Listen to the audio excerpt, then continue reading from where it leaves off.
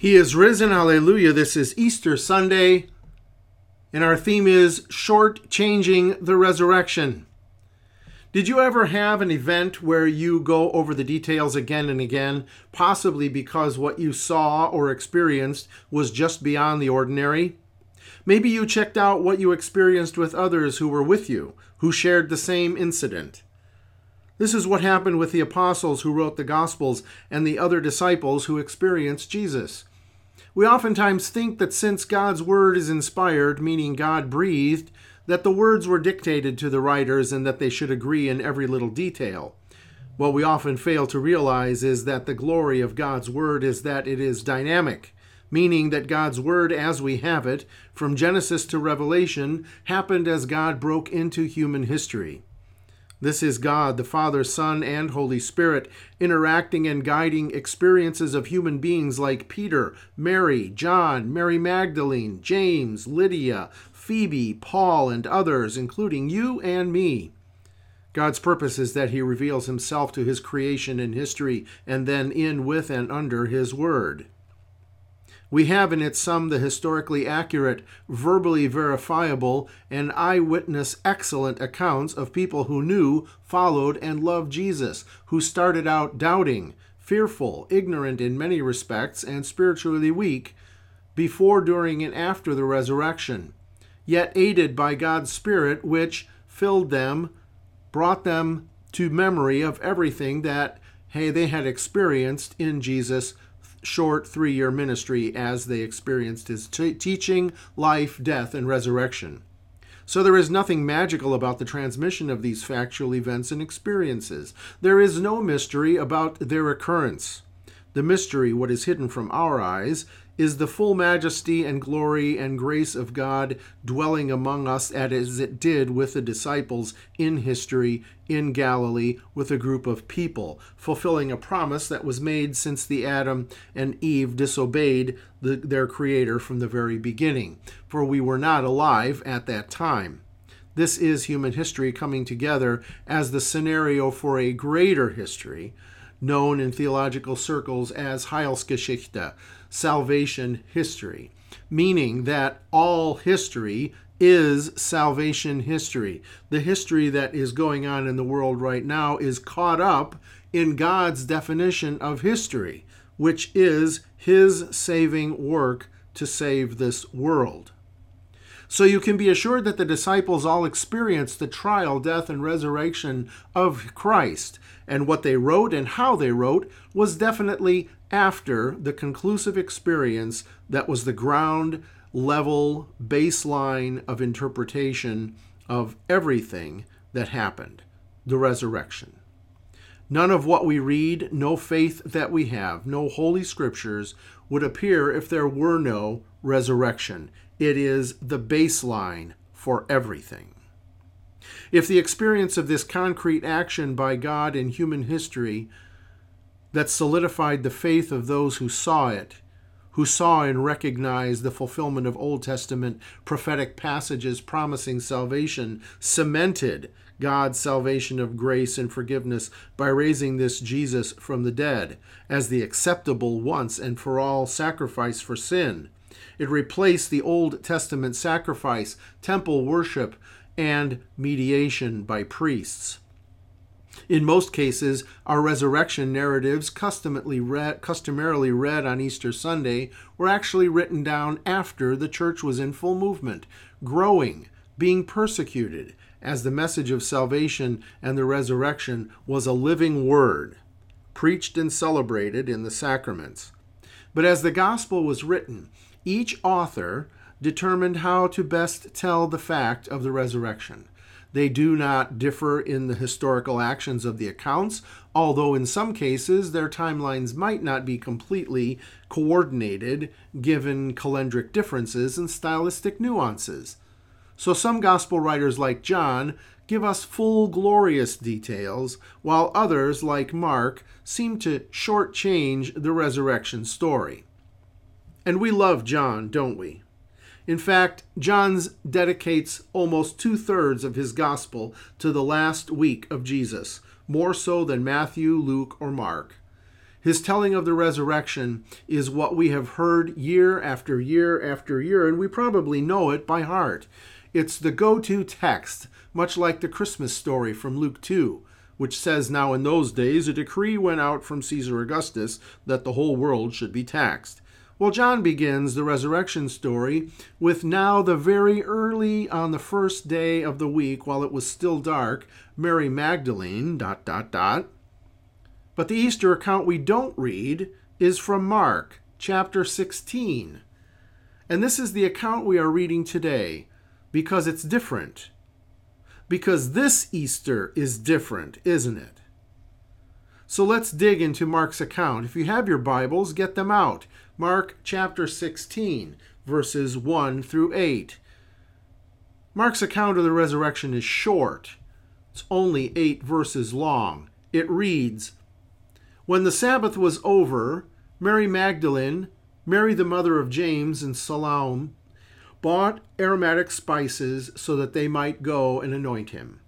And very early on the first day of the week at sunrise, they went to the tomb. They had been asking each other, 'Who will roll away the stone for us from the entrance to the tomb?' But when they looked up, they saw that the stone, which was very large, had been rolled back already. Then as they went into the tomb, they saw a young man dressed in a white robe sitting on the side, and they were alarmed. But he said to them, 'Do not be alarmed. You are looking for Jesus the Nazarene who was crucified. He has been raised. He is not here. Look, there is the place where they laid him.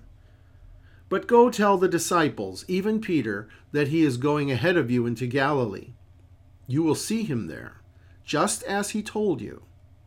Then they went out and ran from the tomb, for terror and bewilderment had seized them, and they said nothing to anyone because they were afraid." We need to explore something interesting background to what we have in our Bibles, and particularly this text. I introduced the sermon this morning in a particular way that highlighted the fact that our gospel writers wrote differently, and the reasons for their doing so. The history of transmission of the whole Bible is a long, fairly complicated, but interesting history. To simplify it, when a gospel or letter was written, it was circulated and used in congregations all over the Mediterranean, from Egypt to modern-day Turkey. Photocopiers and electricity were expensive in those days. No, wait, hadn't been invented yet. So transmission was done by hand. And later, centuries by monks in monasteries. Sometimes early transcripts had marginal notes of explanation done by the copier. According to the need and use in congregations covering large geographical territory, from Latvia to England to the Middle East, copies were made and distributed based on the earliest texts and copies of those texts. In our scholarly world today, through archaeology and text analysis, we have categorized transmission history by date according to the material they were written upon, from oldest scrolls, papyrus, uncials, minuscules, parchments, and the location that they were found. That shows a distribution geographically of where the texts were found and the copies as well. This transmission history alerts theologians and scholars to the fact that some copiers or editors during the process of transmission made remarks or additions to a text at a later date that were not found in the earliest manuscripts.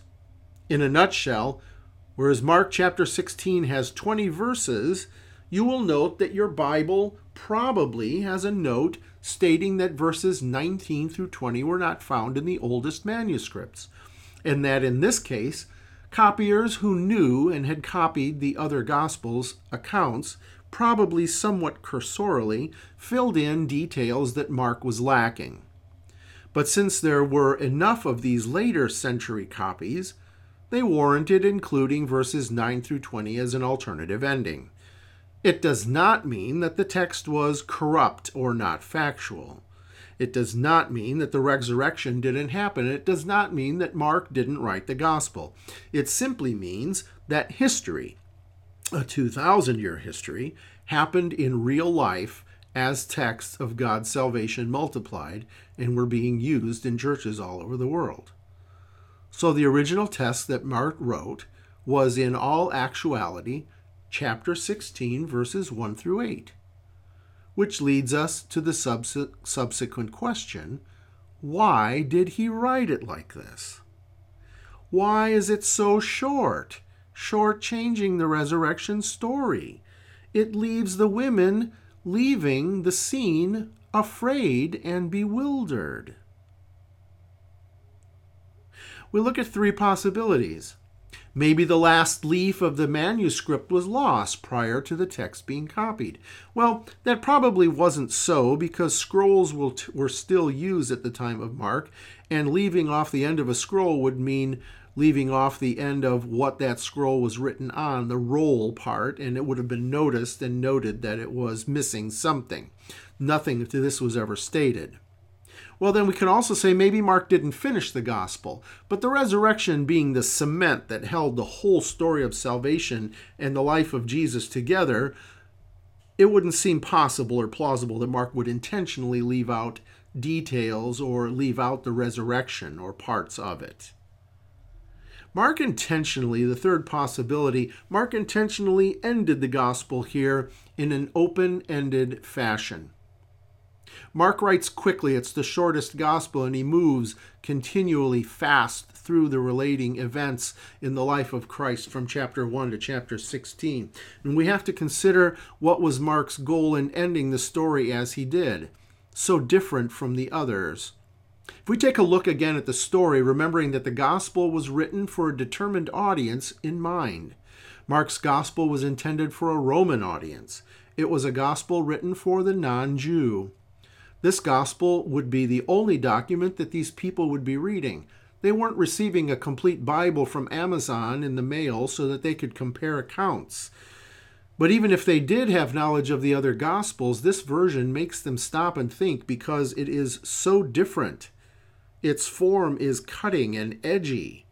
It's sketchy, seemingly incomplete, although factual. So now you are faced with this inconclusive narrative. It makes you feel uneasy. It ends with fear and bewilderment. But that's not how it should end, should it?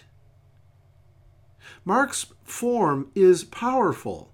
It's much like an Alfred Hitchcock movie ending. There is no denouement. There is no resolution to the drama that kind of gently brings you back down to earth. It leaves you at the top of the story. Jesus is alive. We're not seeing him, and the women go away afraid and bewildered.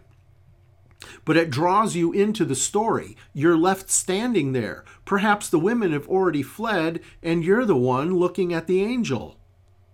Leaving it open-ended hints at the fact that the story is not ended, that it is current. It draws you into the text. You are part of the story. In other words, it leaves you with an open question to consider in a way that just doesn't make this a good story or tale. It asks, what will you do with Jesus? What will you do with what you have just been told? It sucks you into all that went on the days before, Jesus' teaching, his suffering, his crucifixion. It makes you think of the statement that repeats in Mark, who is this man that has such authority? Who is this man that teaches with authority? Who is this man that commands the waves to cease and the ocean be calm? Who is this man that bids Peter to walk on the water?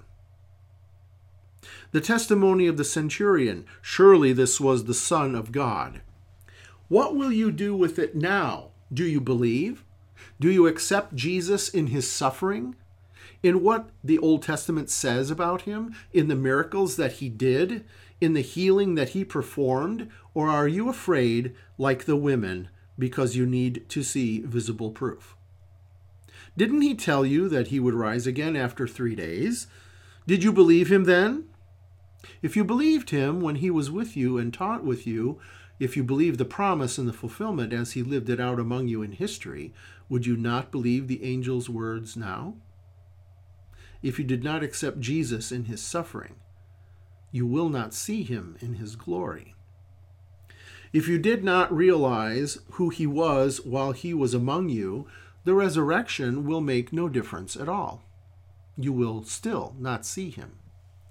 All he did and said was done not to make you believe, but rather to complete and seal the faith in the promise that you already had received through the Old Testament law and the prophets.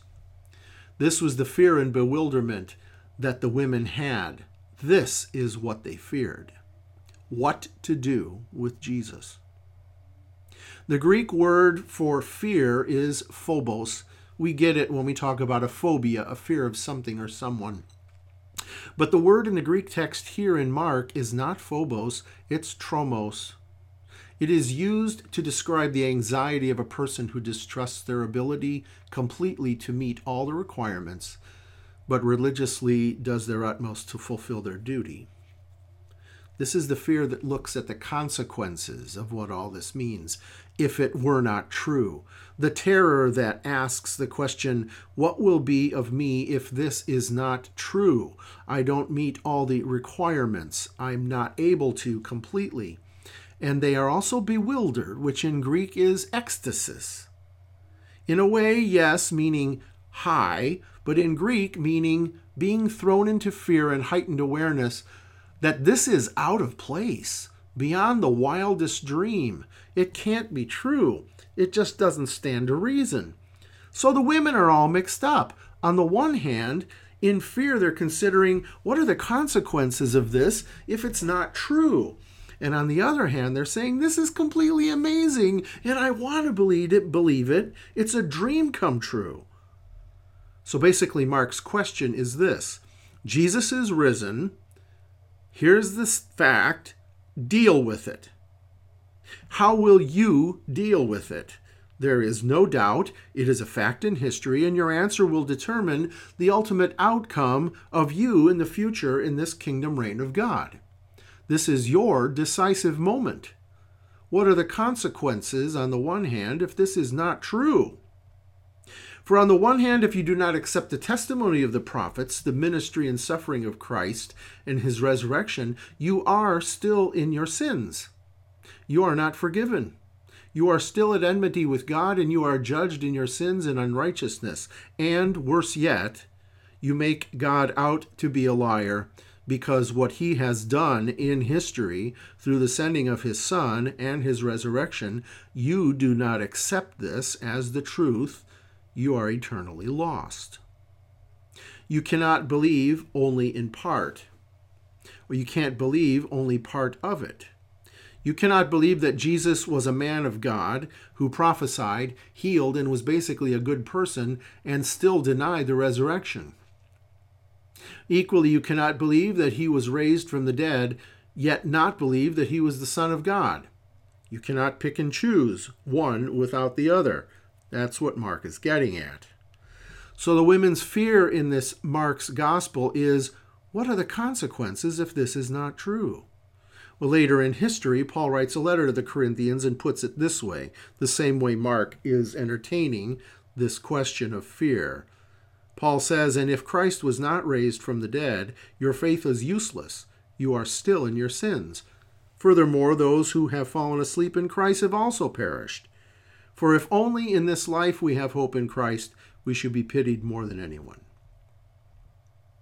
The other thing, though, is that the women were bewildered. So if, on the other hand, you are bewildered like the women, that this is totally a dream come true, beyond your wildest dreams, then you accept everything that was said both in the Old Testament law and prophets, and in the fulfillment of these in the life, death, and resurrection of Christ, as God's action in history of the salvation of all who believe. Then you are indeed in ecstasy. In the same letter to the Corinthians, Paul writes, now I want to make clear for you, brothers and sisters, the gospel that I preached to you, that you received and on which you stand, and by which you are being saved, if you hold firmly to the message that I preached to you, unless you believed in vain.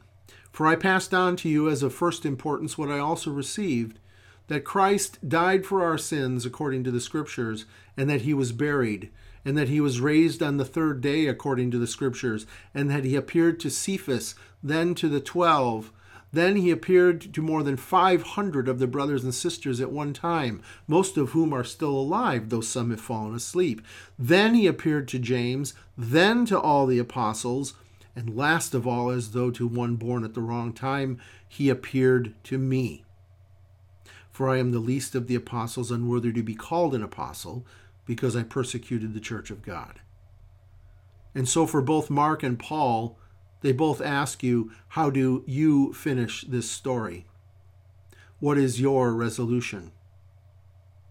Do the consequences of not believing this grip you with the reality that if you do not accept Christ in his suffering and what the Old Testament and law and prophets prophesied, you cannot see him in his glory?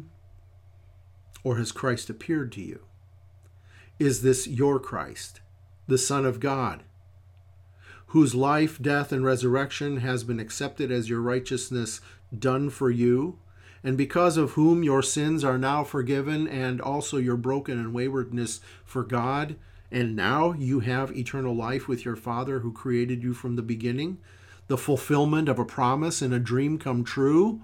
Then this Christ is for you. The story includes you. The story does not exclude you from the kingdom reign of God. Is this the man, truly the Son of God, as prophesied, as fulfilled, as lived, as died, and now as resurrected for your salvation? Then go, tell his disciples, go tell the world that he is risen, just as he said. Alleluia.